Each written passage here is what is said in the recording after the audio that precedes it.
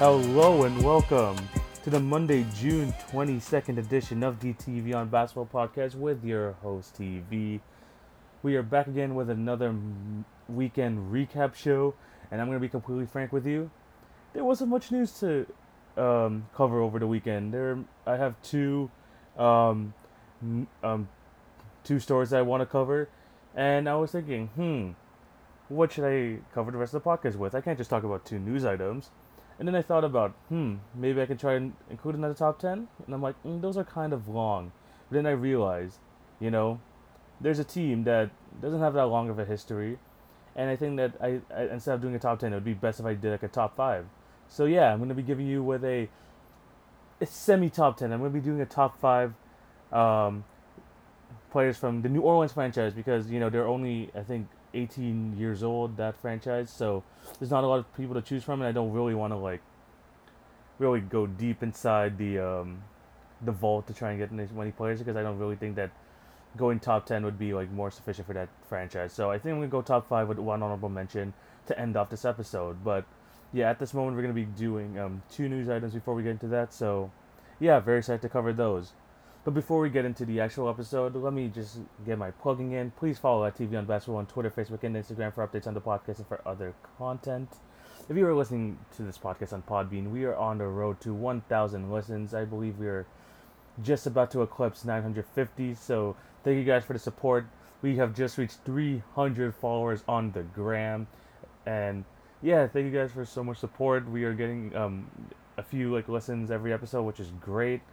Um, and yeah, if you're on Facebook, yeah, also please check me out. I have all my links there. Twitter, I'm just gonna like just start like spewing thoughts out there. Hopefully, I can just be a bit more active there and probably like interact more with the community. And yeah, oh yeah, I forgot to talk about Apple Podcasts. Please subscribe, leave a 5-star review, all that good stuff. And yeah, we got that plugging out the way. So let us get right into this episode. And the first news story we're gonna be tackling today is there have been some growing concerns about the NBA bubble as the Florida cases start to reach all-time highs. And if you haven't been following the news lately, before we get into like, the whole basketball thing, Florida is over the past few days have been just like exceeding um, like their high number of COVID-19 cases, and it just keeps on growing and growing. Like I'm like looking at this graph here, and it was like 1,000 and stuff like that. This is like reaching like all new levels. Like we're reaching like 3,000, 4,000, and just yesterday on June 21st, we are getting around 3,000 cases, which is a massive spike as they were like a couple weeks ago. Like they were like under thousands, maybe just over 1,000 some days, but now it's reaching to over 4,000. And there are like videos of people like on the beach and stuff, and like in like a lot of crowded areas, which is not helping the case. And the thing is, the MLS League is starting to restart there at the ESPN Worldwide Sports Complex.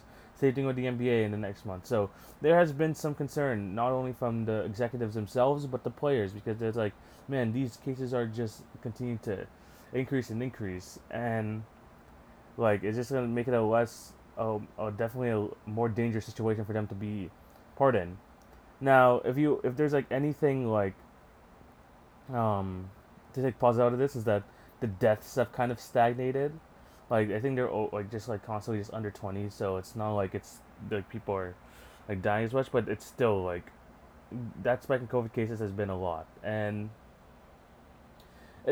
honestly like it makes sense like people are kind of like scared to get in there because when you have like about 4,000 cases in it, like how safe like can you really be? And people are saying like it's a like it's not as bad as like people make it out to believe, but what people like fail to understand is that we just don't know much um about this disease. Like sure, I mean like before people would have reacted the same way as they did now if they knew like what the cold actually was. Like it's not that bad.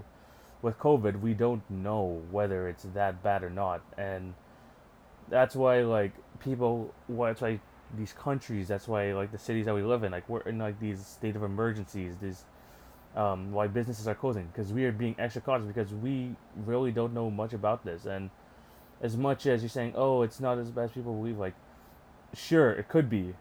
We really could be, but we just don't know yet.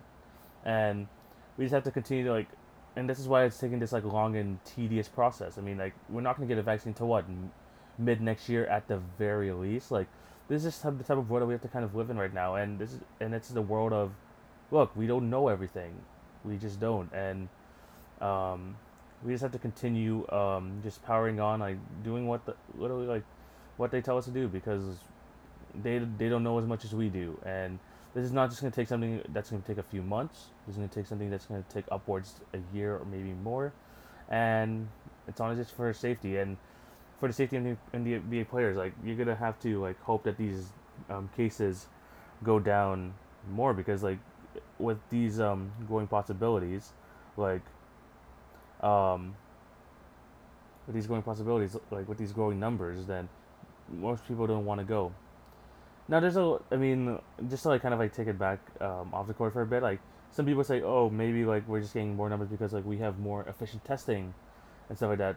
Yes, that's true, but whether it's with testing or not, like the cases are still going up, and it's just some players. I mean, I was just listening to like this thing over the weekend where Lou Williams was being interviewed, and he's still like 50-50 on it. And this is coming from a guy who's an integral part of a championship contender in the Clippers. Like, this is what is going on in the world right now is bigger than basketball. And yes, um, people are, um, and yes, like this is still like their job and stuff like that. But you know, the NBA gave them a choice whether to play or not, and you can't fault them if they don't want to play. So yeah, as the cases keep going up, I mean, this is just going to create more and more concern. And like I said in a few episodes ago, probably maybe in the beginning of last week or maybe 2 weeks ago, like when I was talking about, look, there's still a long time between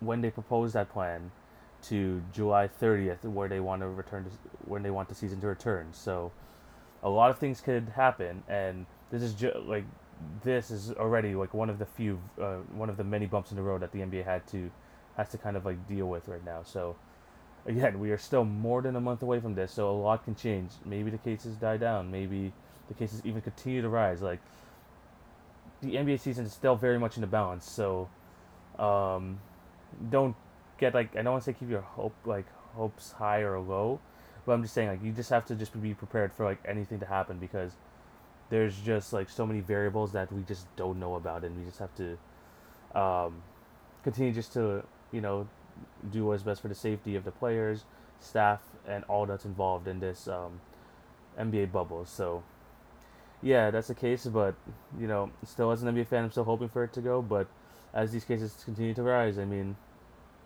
it's becoming less and less likely. But who knows? They might drop down to under 1,000 maybe a week or two, and people will be it's safe again, safe again.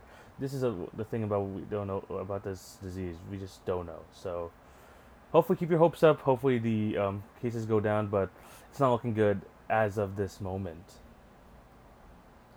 We are gonna go on to the second and final news topic before we get into the top five, and we're gonna be talking about a few players who will be like remaining with their teams with the season resuming. Um, One, we have Anthony Tolliver staying with the Memphis Grizzlies. I just there was because like, he signed with the Grizzlies after being released by the Trailblazers, and now he's gonna be with them for the remainder of the season. That definitely helps the Grizzlies. I mean, he's just like a stretch four with a very young team with the Grizzlies, like filled with a young core of Triple J, Brandon Clark, um, Dylan Brooks, of course, John Morant. You're gonna need some nice veteran presence out there. And Tolliver, I don't consider him a good player, and even like what he's told to do, which is to be a good 3-point shooter. The games I watch at the Trailblazers, he hasn't been that great. But if he could be like at least like a good 38% 3-point shooter for the Grizzlies, I think that's a plus. I mean, again, it's another veteran in the team like where there's not many. I mean, Jonas Valanciunas is probably one of the um, highly capped guys in that team and stuff like that. But keeping Anthony Tolliver around, I could see it being at least somewhat useful. He's not going to make a big impact, nor he's going to get many minutes, but he's going to be there, providing a nice veteran presence. So yeah, Anthony Tolliver staying with the Grizzlies. And the second player who is going to be remaining with their team because of the whole 10-day contract situation beforehand and stuff like that is Joakim Noah going to be is going to be Joakim Noah, and he's going to be remaining with the Los Angeles Clippers. Um, yeah, I think like the Clippers, one of their biggest weak spots in their team is their center position with Ivica Zubac and Montrezl Harrell. And I'm not saying that Montrezl Harrell is a bad player. He is great. I think he's like a very good player who gives a lot of energy and is a good on the offensive end and does what he can on the defensive end. But the thing is, he just doesn't have the size to compete with some of just the bigs in the West. Like if you're the Clippers, you're gonna have to fully expect to be going up against. I know on a lower scale, maybe Jonas Valanciunas, but on the upper echelon of big men, you have Anthony Davis, you have Nikola Jokic. Um, when Nurkic comes back, you still have Whiteside. I mean, you just don't have the size to compete with some of the Western Conference best big men, and they're gonna need some of that size. And Joakim Noah, obviously, far past his prime. He is far past his prime, in terms of capabilities on especially on the defensive end where he was like a consistent defensive player of the year candidate. I think he won it once if I'm not mistaken, but at the end of the day, like if Joakim Noah can give you like 60% of what his prime was, I mean that's not a lot, but it's something. I think it's a W for the Clippers, and maybe you could throw him in, sometimes at a Jokic. I mean, Joakim Noah, you know him, he talks a lot. He gets right up in your face. This guy's like a ball of just like anger and energy. Like this guy like will just scream like randomly in the middle of the game, and he's one of the most entertaining players to watch, 100%. And it's good to have him back in the league. And I think it's a thing of like I said last week with the Wizards trying to get Boogie. Just why not? You have this point of weakness. He has a good track record. I mean, not maybe as the last few years, but he definitely has a good track record from his time in Chicago. So why not give it a shot? And like I said, give at least if he gives a percentage of what he used to be, it'll definitely help with the Clippers. So yeah, Joakim Noah is signing with them. And those are the two news stories. Hopefully there's gonna be more by the end, for the Friday one, which there probably will. But yeah, those are the two stories I want to cover. And now let's get into the next topic, which is the top 5 players in New Orleans. And this is covered in New Orleans Hornets slash Pelicans in franchise history. I'm gonna be doing a top 5 with one honorable mention here, and yeah, let us get right into this list with the honorable mention. And my honorable mention for this top 5 list is going to be Jamal Mashburn, who played 2 seasons um, with the New Orleans Hornets, where he averaged 21.5 points per game, 6.1 rebounds, 5.1 assists. Was a one-time All NBA player, one-time All Star. He's also first in minutes per game, points per game, and second in points per game for the franchise. Jamal Mashburn was injury prone throughout his career, and it looked like he was going to turn it around because, this guy was just a damn good scorer throughout his entire career, averaging more than 15 points a game on basically like almost every season. Like this guy was just a flat out bucket. And but the thing was like throughout his career, is like, is he gonna stay on the court? Is he gonna stay healthy? And it looked really promising in his first year with the New Orleans Hornets, where he played all 82 games for the first time in his career. It looked like, man, those injuries, especially those knee problems that he was having, like maybe like it's gonna turn around and he's gonna stay with and he's gonna do well with the Hornets. Because that season, his best career year, he made All NBA and an All Star team. So it looked like it was like maybe it was gonna turn around for Jamal Mashburn, but sadly it didn't. The following season, the knee problems started acting up again, and from what turned to be like his best season of his career, the following season after, more injuries, and that turned out to be his last season. Um, and he kind of like it's like put into wayside now. No one talks about him at all as like a good player from like the early 2000s, but he was a damn good scorer. This guy was a good rebounder as well, and he had great playmaking abilities for someone who played the shooting guard slash small forward role. And I know like we're talking about the New Orleans Pelicans list, but as a preview of tonight's new series, like these are the type of players like I think like don't get enough recognition, and like my new series tonight, hopefully I'm gonna put on some like a good spotlight so people like know like how good like just some of the players that are just not talked about as much. And Jamal Mashburn is a great example of that. So yeah, that's just like a little teaser for like what's to come. Like in my so check out my Instagram tonight for that type of content. But yeah, Jamal Mashburn only 2 seasons.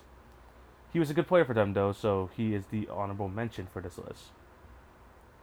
Going into number 5, we have Baron Davis, who spent 3 seasons with the team, averaged 20.2 points per game, averaged 4 rebounds a game, 7 assists, was a one-time All NBA player, one-time NBA All-Star. He's also top 3 in minutes per game, points per game, assists per game, and top 10 in many other categories. You know, he was one of the few players that came along when they relocated from Charlotte to New Orleans, and you know, Baron Davis, people look at it, he was a pretty damn good point guard for during the 2000s decade, and most can argue that this was the best stretch of his career. He was at his athletic peak, and he was considered like one of the top point guards in the league. One of the memories I have with him in that New Orleans um, jersey, I think he had like this like one poster dunk, and he was like, I forgot who was on top of, but I don't know. In my mind, there's just like he did like this like really cool poster dunk um, in the early 2000s. So like yeah, he was at his athletic peak. He was able to score consistently. I mean, 20 points per game and stuff like that. But he also was like a damn good point guard, averaging 7 assists per game. And kind of like Jamal Mashburn, he had his injury issues. I mean, he had a longer career than Mashburn, but you know, same sort of deal. And he's just one of those players, like one of those like big what if players, because he was a top guard in the league, and if he just couldn't stay on the court, maybe a lot more people will remember him. Maybe like he would be more highly regarded like in like the history of the NBA. But because of those injuries, I mean, he played like a lot of 60-game seasons in his career.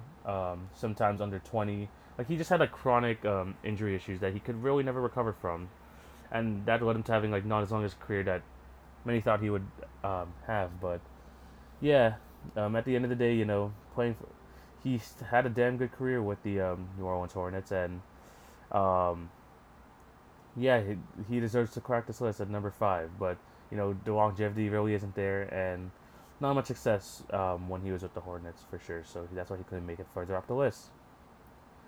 Coming at number 4, we have Drew Holiday, a current New Orleans Pelican himself. He is 7 seasons and counting. Throughout his tenure with the team, he has averaged 17.7 points per game, 4.2 rebounds, 6.9 assists. He is top 5 in many of the all-time categories for the team, and he is a 2-time All-Defensive team player. You know, you could argue um, that Drew Holiday, like, he didn't really have the peak of the two behind him, but if anything, he had the longevity, and he just had the longevity of them, and he holds a lot of the records in the organization. He is a damn consistent basketball player, and I think like in the league itself, like in terms of like the current state of the league, he is definitely underrated. Um, it took um, teams or just fans to realize like how good of a defensive player he was, and he really put that into showing when they absolutely demolished the Trailblazers. I believe that was 2 seasons ago. Yeah, that was 2 seasons ago when they made the semifinals with Anthony Davis and Drew Holiday. Like he absolutely, I'm not gonna say locked down Lillard, but this guy was just like all over the place, and people were really exposed to how good of a defensive player Drew Holiday really was. And the thing was, I mean, like even though I believe that this is the best stretch of his career, like after he left Philly, um, because like he came over in that trade for Nerlens Noel, but he had his only like All Star game appearance wasn't even with the Pelicans, and you know that has to do with the fact that the West is like just loaded with guards, and although Drew Holiday, like I said, is an underrated, underappreciated player, he just is not on the level of the guards who have played in this decade, like CP3, Kobe in the early 2010s, um, Steph, James Harden. Like it's just a really deep position. Damian Lillard just came to my mind, but yeah, Drew Holiday. Like hasn't made an All Star game with the Pelicans, but he's just damn has been a damn good player for them. And sadly, I don't think many people are gonna remember Drew Holiday when we're talking like basketball 20 years from now. But he definitely deserves some love on this list right now. So he is coming in at number 4. Going on to number 3, we have another guy who has played quite a number of seasons with the New Orleans Hornets. We have David West. who in his career with the Hornets averaged 16.3 points per game, 7.4 rebounds, 2.2 assists. Just 2.0 assists per game. He's a two-time NBA All-Star, top five in the Big Five categories in um, like points, rebounds, assists, blocks, and steals. And he's also top 10 in many other categories. Again, like Drew Holiday, extremely a criminally underrated player for his time in the league, underappreciated. And I probably can consider him like one of the best players who will probably never make the Hall of Fame. But this guy was a damn consistent scorer. He had that lethal mid-range game that absolutely killed teams, like especially in his prime with the Hornets. He had a great back-to-the-basket game. He was a pretty damn good rebounder for someone who was also not that tall for the position. I think he was like 6'8", 6'9". Um, and he did like anything like what a good power forward did like in those mid 2000s. I mean, he was a good back-to-basket player. He had the mid-range jumper, and for someone at his size, he was a very good free throw shooter. Who like some years I think who was a consistent maybe like over 80% free throw shooter, and he was like the perfect number two for CP3 at the time because CP3 obviously loved running the pick and roll, and David West was very good at that. And it's just the pick and roll. He had that like little pick and pop game where he would stop like literally in between the free throw line and the 3 point line, like right there, and he would just like consistently knock down the jumper, and he was very good at it. Yeah, he's constantly overlooked. And after his New Orleans days, he went to the Pacers. He was pretty solid there, but he got two championships at the tail end of his career with the Warriors. So I'm happy that he got at least like some rings to go with his pretty solid career. But yeah, David West is just gonna be just one of those players who's just been constantly overlooked. But um, his best years definitely came being a New Orleans Hornet. We are going now to number 2, and we have the Brown himself, Mr. A.D. Anthony Davis, who prior to the season spent 7 seasons with the New Orleans Pelicans / Hornets because they rebranded during his tenure here at New Orleans. In this tenure, he averaged 23.7 points per game, 10.5 rebounds, 2.2 assists. Was a 6-time NBA All-Star, 3-time All-NBA, 3-time All-Defense. Was a 3-time blocks leader, and he's also number 1 in field goals, points, rebounds, and he's like top 5 and 10 everywhere else. He's probably, if I'm going to be completely honest, he is their most talented player in their franchise's history. I mean, they looked into getting a canvas prospect from that 2012 draft. I mean, the season prior to that draft, I mean, the freaking Charlotte Bobcats won 7 games, and even still, they weren't able to get the number 1 pick, and the Pelicans were able to get it. And they looked into getting Anthony Davis, and they just looked into getting Anthony Davis. I mean, not really luck because he was the number 1 overall pick, but he was just a canvas prospect, like with his like ability from the big man position to do like what, he had the freaking top tier athleticism. He had that mid range jumper, which now he expanded to the 3 point line. Fantastic rebounder, one of the league's most elite defenders and scorers, and yeah, he could just do everything just extremely well. And for the longest time, I mean, he's definitely was a top 5 NBA talent just over the last 5 years or so. But the thing about Anthony Davis and why he couldn't be number 1 was one, the playoff success. I mean, they only made the playoffs twice when he was with the team. And although he had all the talent in the world, he just didn't have that alpha mentality. And people could say, could maybe argue well, Kawhi didn't have it. Well, someone had it on the teams that Kawhi had it, and with Anthony Davis, no one really had that alpha mentality because Anthony Davis doesn't like to talk a lot, and his second best player, I mean, throughout his tenure was Drew Holiday, who I spoke about, but he isn't that type of a vocal guy either. So when there's not really that vocal guy to really kind of lead your team, it's just a different feel. And Anthony Davis, although was a top 5, arguably top 3 NBA talent, he just didn't have that leadership capabilities to lead the Pelicans to even bigger things. And one of the biggest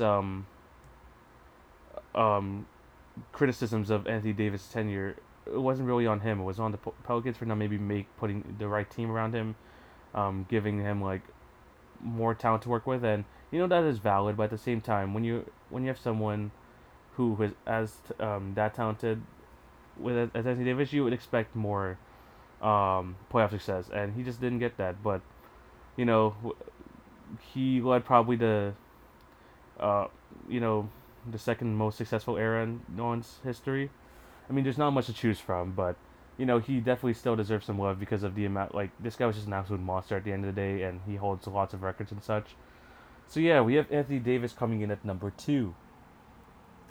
And now coming in at number 1, we have, you know, the point guard, one of the greatest point guards in NBA history.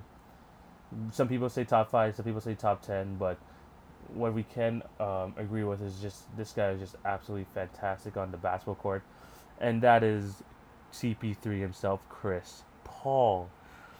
And during his career with the Hornets, he played 6 seasons, averaged 18.7 points per game, 4.6 rebounds, 9.9 assists. He was a 3-time NBA All-Star, 2-time All-NBA player, 2-time All-Defense, was a 2-time steals leader and assist leader in the league. He is number 1 in triple doubles in Hornets/Pelicans history, number 1 in steals, assists per game, and top 10 in many of the other categories. Whether you like it or not, and maybe this could be debatable, but in my opinion, this is the best CB3 that we've ever seen. This is where he was, where he got appointed the name, the point guard in the league. He was the leader of the most successful era in the Hornets/Pelicans era. Him and David West, made the Pelicans just like a threat. And one season they went 56-26, and although they didn't get out the second round, like that was the best season in the franchise's history. He's one of the league's best passers of all time, and what the good thing about him is, like, even though he always tried setting up his teammates and such, like he was just a fantastic scorer as well. 80.7 points a game is nothing to turn your head to turn your shoulder to, and like I said, I consider him a top 10 point guard of all time. And the only thing he's really missing from his his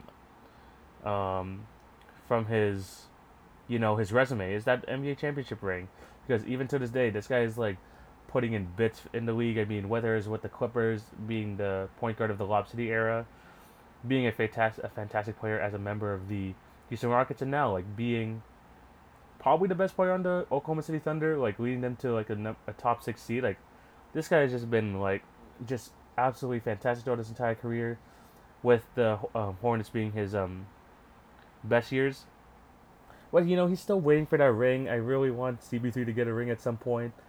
I think he thoroughly deserves it, and yeah, hopefully he could do it. Probably not with the Thunder, maybe in a different team, but at the end of the day, Chris Paul is still going to be regarded as one of the best of all time in terms of the point guard position. Elite defender as well. People don't really talk about that as much, but one of the best passers of all time. Great, just offensive threat and great defensive player throughout his years. So, yeah, he led the most successful era in Pelicans history. We have Chris Paul at the number 1 position. So yeah, that was a short top 5 list, but it was still like pretty fun to make. I'm still gonna have that top 10 coming out on Wednesday on a different team, so check out for that. But yeah. I think this is a great way to end this video. A good place to end this video. Thank you guys for listening. Again, this week, Wednesday, we're going to be coming out with some more top 10s. And on Friday, we're going to be, having a weekend review. Just a weekend review news recap podcast again. So be on the lookout for that. Be on the lookout for the new series on my Instagram that is starting tonight. Hopefully I'm going to post it on Twitter as well. But yeah, I think that's everything. And yeah, thank you guys for listening, and I'll talk to you guys on Wednesday. Peace.